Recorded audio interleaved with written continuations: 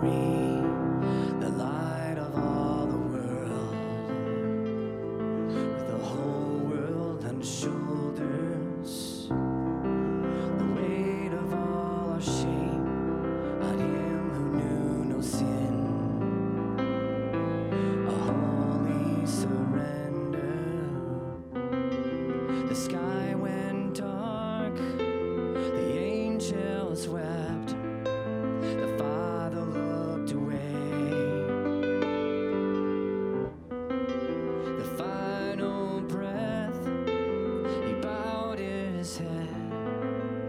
The Lamb of God was slain, and by his wounds I am set free, and by his blood I've been redeemed. The great divide he crossed for me. Oh, praise the God of Calvary.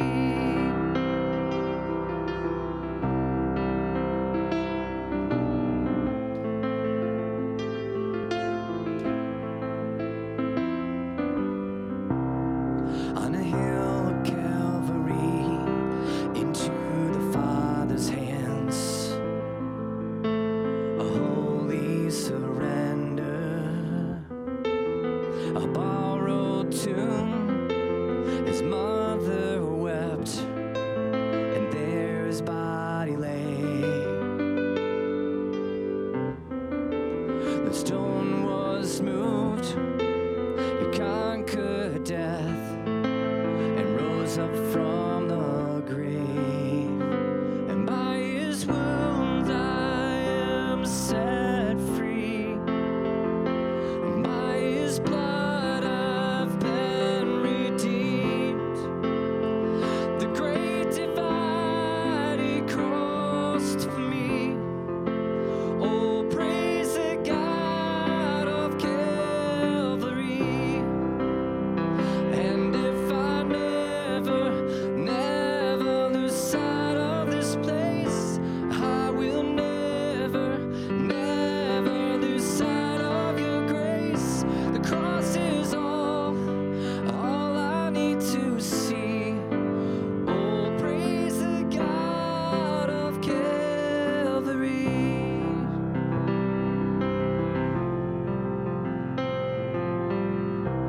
Kids can come up. And by his wounds I am set free, and by his blood I've been redeemed. The great divide he crossed for me. Oh, praise the God of Calvary.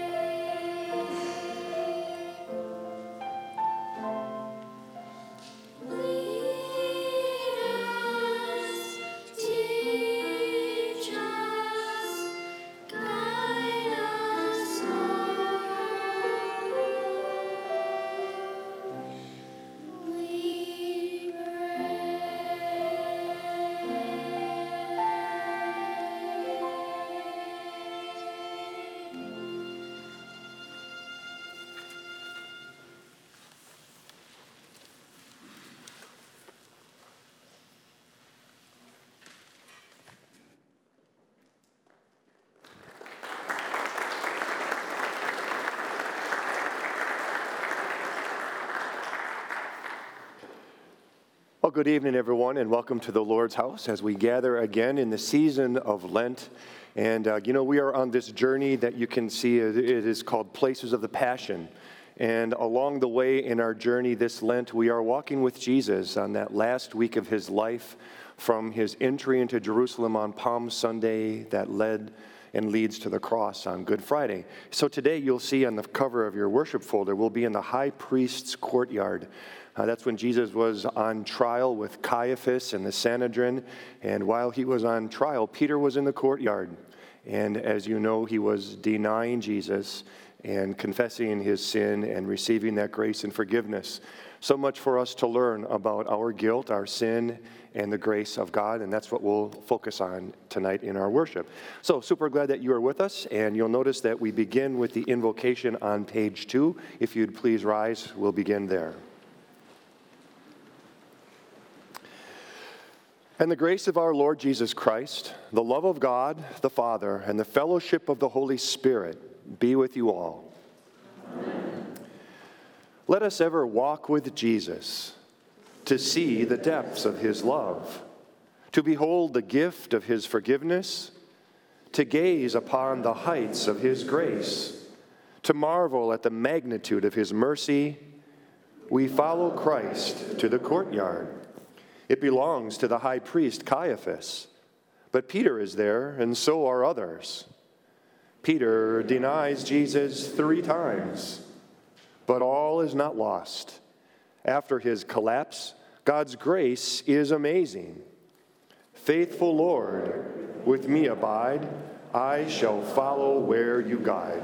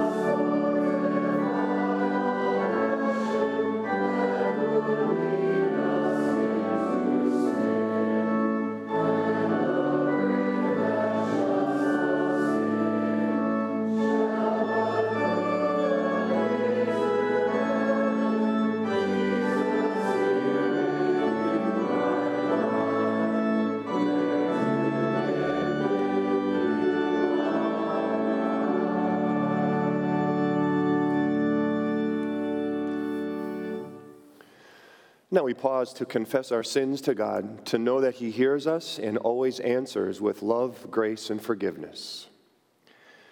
Preserve me, O God, for in you I take refuge. I say to the Lord, you are my Lord. I have no good apart from you. If we say we have no sin, we deceive ourselves, and the truth is not in us.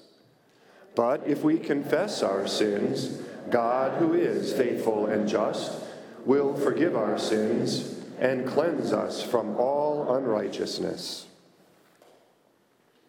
Father, we confess that we have sinned against you and our neighbor in thought, word, and deed. We have not loved you with our whole heart, nor have we loved our neighbors as ourselves. You desire a trusting heart, but we doubt and try to manage things on our own. You desire a forgiving heart, but we resent and tear down each other. You desire a willing heart, but we rebel and follow our own desires. You desire a giving heart, but we withhold and pursue earthly things. We have followed the temptations of our own hearts and fallen short of your desires. Have mercy upon us, forgive us our sins, and lead us to everlasting life. Amen. And now hear the good news. Jesus walked to places of rejection, suffering, torment, and death, all for you. Jesus was determined to go to Gethsemane, Gabbatha, and Golgotha, all for you. That's why Jesus forgives you completely and loves you eternally. Faithful Lord, with me abide, I shall follow where you guide.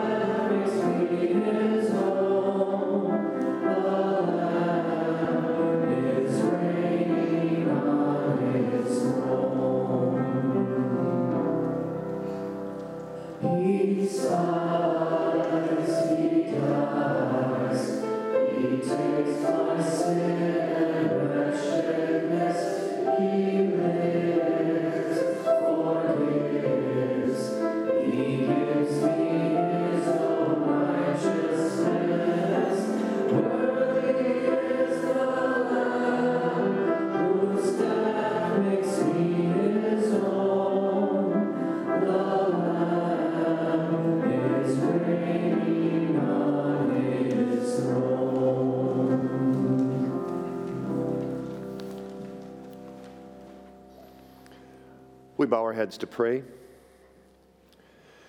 Merciful and loving Father, like Peter, we can make great boasts.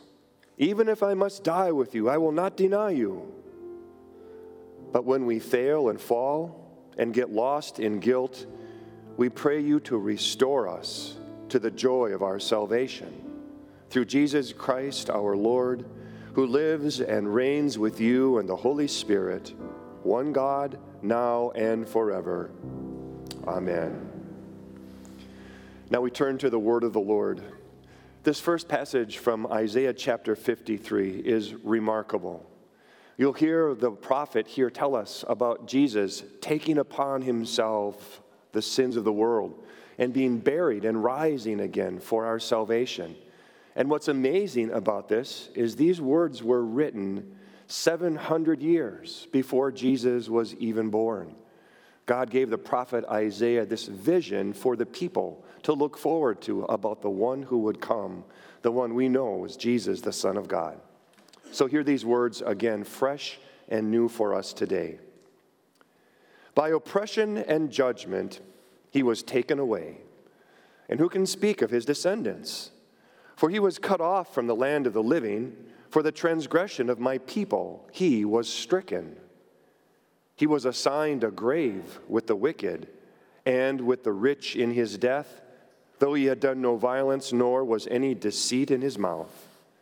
Yet it was the Lord's will to crush him and cause him to suffer. And though the Lord makes his life a guilt offering, he will see his offspring and prolong his days, and the will of the Lord will prosper in his hand. After the suffering of his soul, he will see the light of life and be satisfied. By his knowledge, my righteous servant will justify many, and he will bear their iniquities. Therefore, I will give him a portion among the great, and he will divide the spoils among the strong, because he poured out his life unto death and was numbered with the transgressors. For he bore the sin of many and made intercession for the transgressors. And this is the beautiful word of the Lord. Thanks be to God.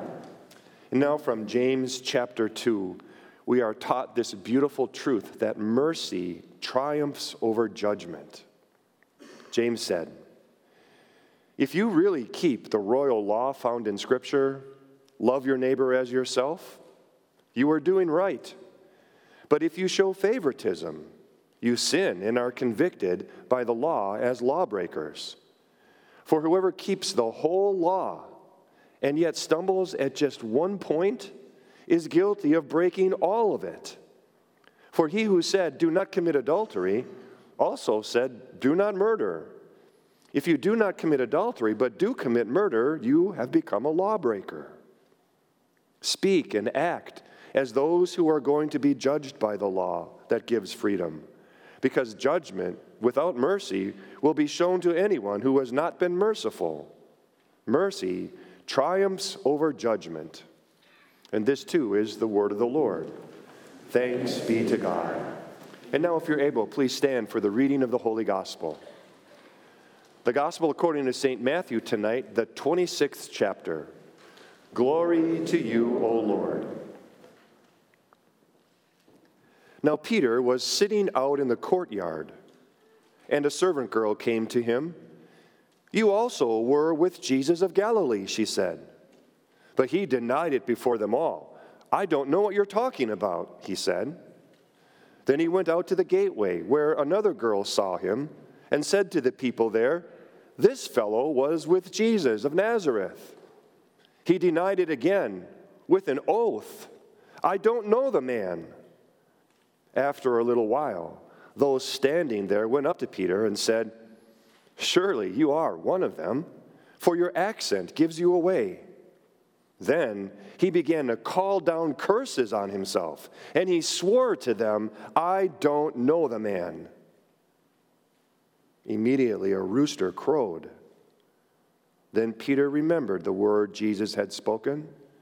Before the rooster crows, you will disown me 3 times. And he went outside and wept bitterly. This is the gospel of the Lord. Praise to you, O Christ.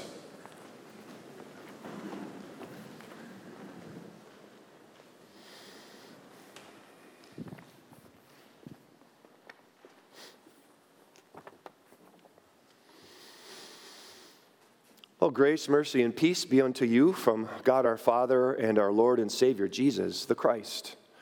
Well, friends, you already heard we are in this series, journeying with Jesus through this passion, and today we pause in the courtyard of the high priest Caiaphas. And we remember how as Jesus was being mocked and spit on and beaten, that Peter, the one who confessed, "I will never leave you," was denying him 3 times in the courtyard. What can we learn from this? Well, Noel Coward, a famous British playwright who died in 1973, once played a joke on 20 of the most famous men in London. What he did was he sent all 20 of these men an identical note, and it read, "Everybody has found out what you have done. If I were you, I would get out of town." And you know what all 20 of those men did? They got out of town. All 20. Talk about being found and fooled into admitting and confessing your guilt, right? Well, what would happen if one day you went out to the mailbox and you got a letter and you opened it up and it said, "Everybody has found out what you have done. If I were you, I'd get out of town." What would you do? What would race through your mind? Maybe the income you hid from the IRS when you were doing your taxes? Maybe all the time you spent at work watching March Madness games instead of doing your job? Maybe the expense account you inflated, the secret rendezvous in Chicago, the pornography you watched on your computer? I don't know, but if I were you, I'd get out of town. Guilt for our sins. If you received a letter like that, you might immediately start to think about all the ways that you have failed, all the ways you have let God down or someone that you love. And that guilt for our sins can sit on our chest like a concrete block, weighing us down. I don't know, maybe there's someone on the planet somewhere who doesn't feel guilt, but I don't know who they are. All of us who confess our sins and try to do what's right feel the pain and the remorse of guilt, don't we? What is it that sucked you under? A one-night stand, a backstreet brawl, a bad decision you've made? Or maybe your guilt that's weighing you down isn't the result of a moment, but maybe it's a season of life. You know, you feel like you failed as a parent, or you squandered your youth or your money or both, or you chose the wrong career. I don't know, fill in the blank. The result is guilt. And so today we walk to a courtyard in Jerusalem, the courtyard of a high priest named Caiaphas. And in Caiaphas' courtroom, we see guilt. The guilt of Peter, who after he denies Jesus 3 times, is so crushed and beaten down by his failure and his guilt that it just says this: he broke down and wept bitterly. But in that courtyard, not only will we see guilt, we will also see grace. Grace for Peter and grace for us. So to get the context of the story, let's back up a little bit to the Garden of Gethsemane. Not long before the courtyard, Jesus and Peter were in the Garden of Gethsemane. And if you remember there, Peter made an incredible claim, right? Jesus was talking to him, and Peter said, "Lord, though all fall away because of you, I will never fall away." And Jesus said to him, "I tell you, Peter, this very night, before the rooster crows, you'll deny me 3 times. And what did Peter say to that? He said, "No, even if I must die with you, I will never deny you." That's a bold claim, isn't it? And I think we can understand where that claim comes from for Peter. Jesus and Peter had been through so much together. 3 years earlier, Jesus was walking on the north side of the Sea of Galilee, and he saw Peter fishing with his brother Andrew, and he calls them to follow. And he says, "I will make you fishers of men." And they drop everything and follow. About a year later, Peter follows Jesus out onto the Sea of Galilee during a whale of a storm and walks on the water, but then begins to sink. And it is Jesus who immediately reaches out his hands and takes a hold of Peter to save him. And then at Caesarea Philippi, Peter says to Jesus, "You are the Christ, the Son of the living God." And after that, Jesus takes Peter, along with James and John, to see his glory on the Mount of Transfiguration, and then takes that same trio again to the Garden of Gethsemane, where they witness his agony. So is it any wonder that Peter would stand up and make this claim after all he had seen and witnessed and all that he had been through, to say, "Even if I must die with you, Jesus, I will not deny you"? Now you realize that most of us here today have made that same claim. Do you know when you made that claim? When you were confirmed, the pastor asked you something like this: "Do you intend to live according to the Word of God in faith, word, and deed, and to remain true to God the Father, God the Son, and God the Holy Spirit, and to suffer all, even death, rather than fall away from it?" And what did you all boldly say? "I do." Or maybe you threw in, "I do," with the help of the Lord. Right? You made that same claim, that you would not fall away, that you would stay true, that you would not deny. But what always happens in our broken, sinful world is we make these claims, we have the best intentions, just like Peter, but then the cracks start to form in the foundation of our claim. It happened for Peter in the courtyard. Watching Peter, you can just see the cracks start to form in the foundation and slowly spread. A servant girl comes up to Peter and says, "You were with Jesus, the Galilean." And Peter denies it, saying, "I don't know what you mean." And we see the first crack. Peter then goes out into the courtyard's entrance when another servant girl sees him, and she says, "This man was with Jesus of Nazareth." And again, Peter denies it, only this time with an oath. I have a picture. He raised his hand and said, "I swear on my mother's grave, I don't know the man." Another crack. And you know what happens? When there's enough cracks in the foundation, you know it always comes next? A collapse. And that's exactly what happened, a collapse. After a little while, the bystanders came up and said to Peter, "Certainly you too are one of them, for your accent betrays you." And then Peter began to invoke a curse on himself. And he swore, and he said, "I don't know the man." The expression he uses to invoke a curse on himself is from what we get our English word, anathematize. To anathematize means something would be eternally condemned. Paul uses that same word in Galatians 1, where he says, "If anyone preaches a different gospel to you than what we have preached, let him be anathematized," or eternally condemned. Do you see how far the cracks have gone in the foundation of Peter's confession? Now he's calling down damnation and curses upon himself, claiming to not know Jesus. Wow. How fast the denial comes. First, it's an evasive denial, then it's a direct denial, and then comes a denial with a curse. And what comes next? The rooster crows, and the collapse is complete. It always follows the claim comes the cracks. And it works that way for us too. We say we're going to follow Jesus. We say we're going to do what's right. We say we will never deny him. But then we say things like, just one more drink.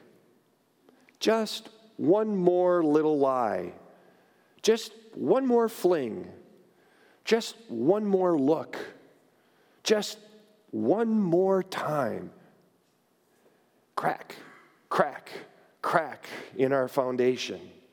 One more leads to one more, which leads to just one more. And when there are enough cracks, there will always be a collapse. And then comes the G word, guilt. And what do we do with that guilt and that collapse? What do? We can numb it. A lot of us try that, to numb our guilt. We numb it with a drink during happy hour. We numb it with binge shopping or binge solitary games or binge eating or binge drinking or binge Netflix. Or maybe we don't numb it, maybe we just deny it, deny the guilt. We pretend the rooster never crowed. We concoct a plan to just cover it all up.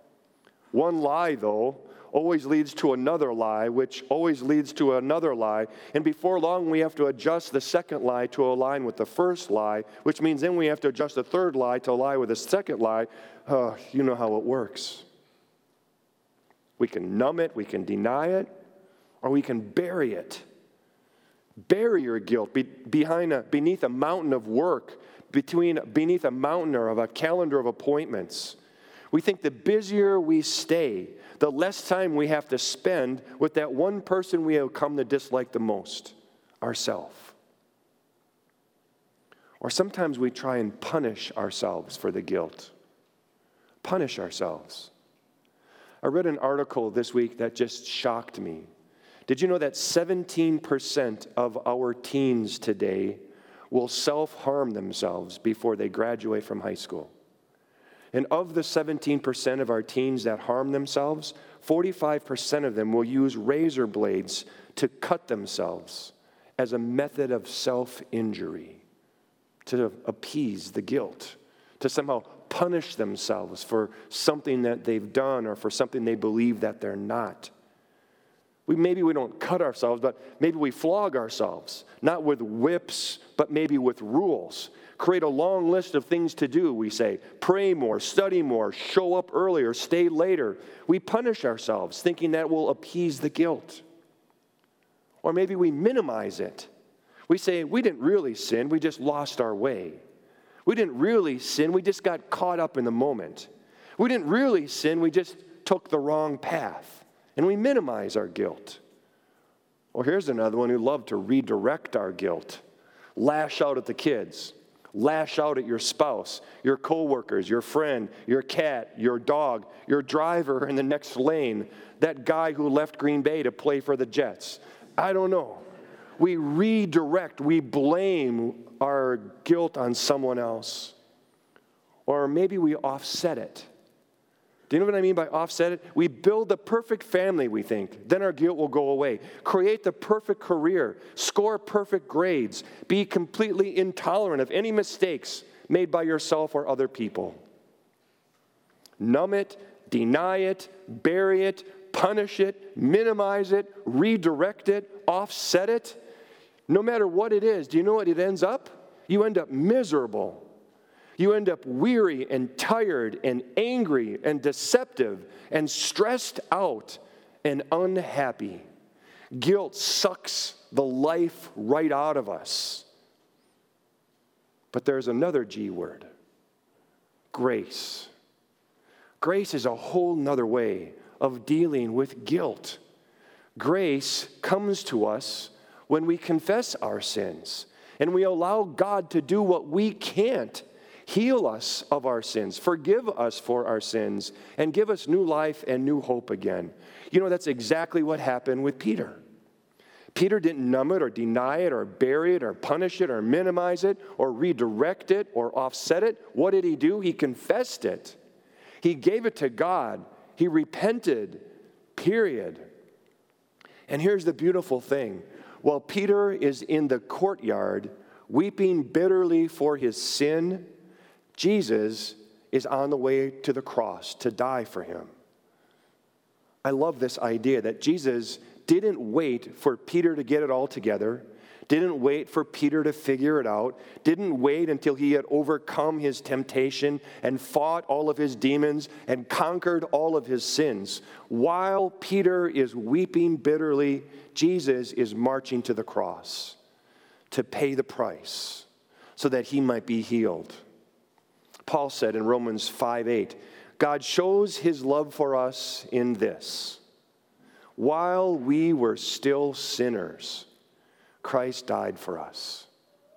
In our brokenness, in our collapse, in our guilt, Jesus marches to the cross. And in that we see grace, not guilt.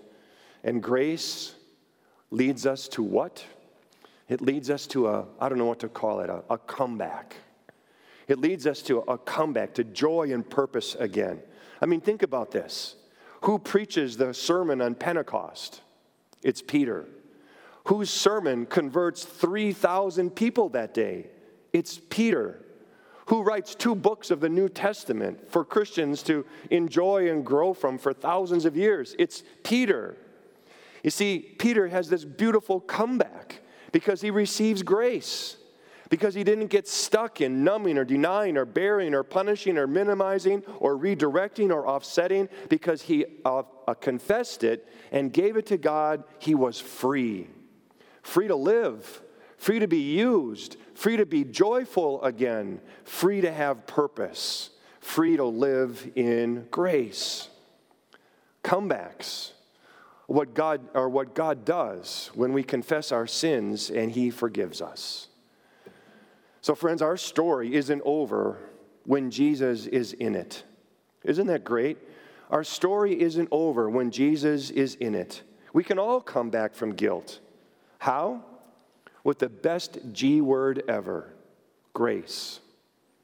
God bless you today as you live in that grace, and as that grace forgives and enables you to come back to God's place of purpose and joy. In Jesus' name, amen. Well, friends, let's say thank you to God for the gift of grace and all that he has done for us by our offerings. These are the gifts we use to lift up this name of Jesus and to share his good news with our world. So thank you for joining us on that mission.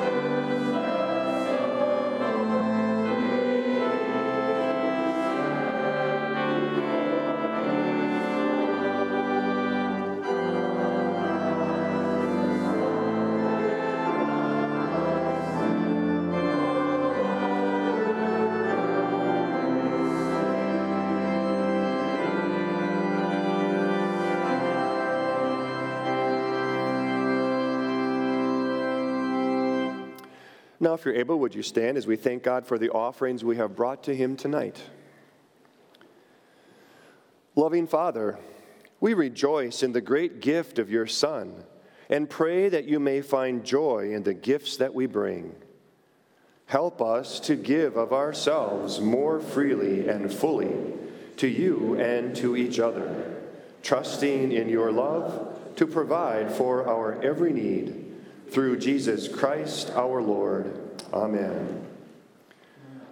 Well, gathered in the name of Jesus, let us turn to our Father in heaven and pray for all people according to their needs, trusting that he will hear us and answer us according to his gracious will.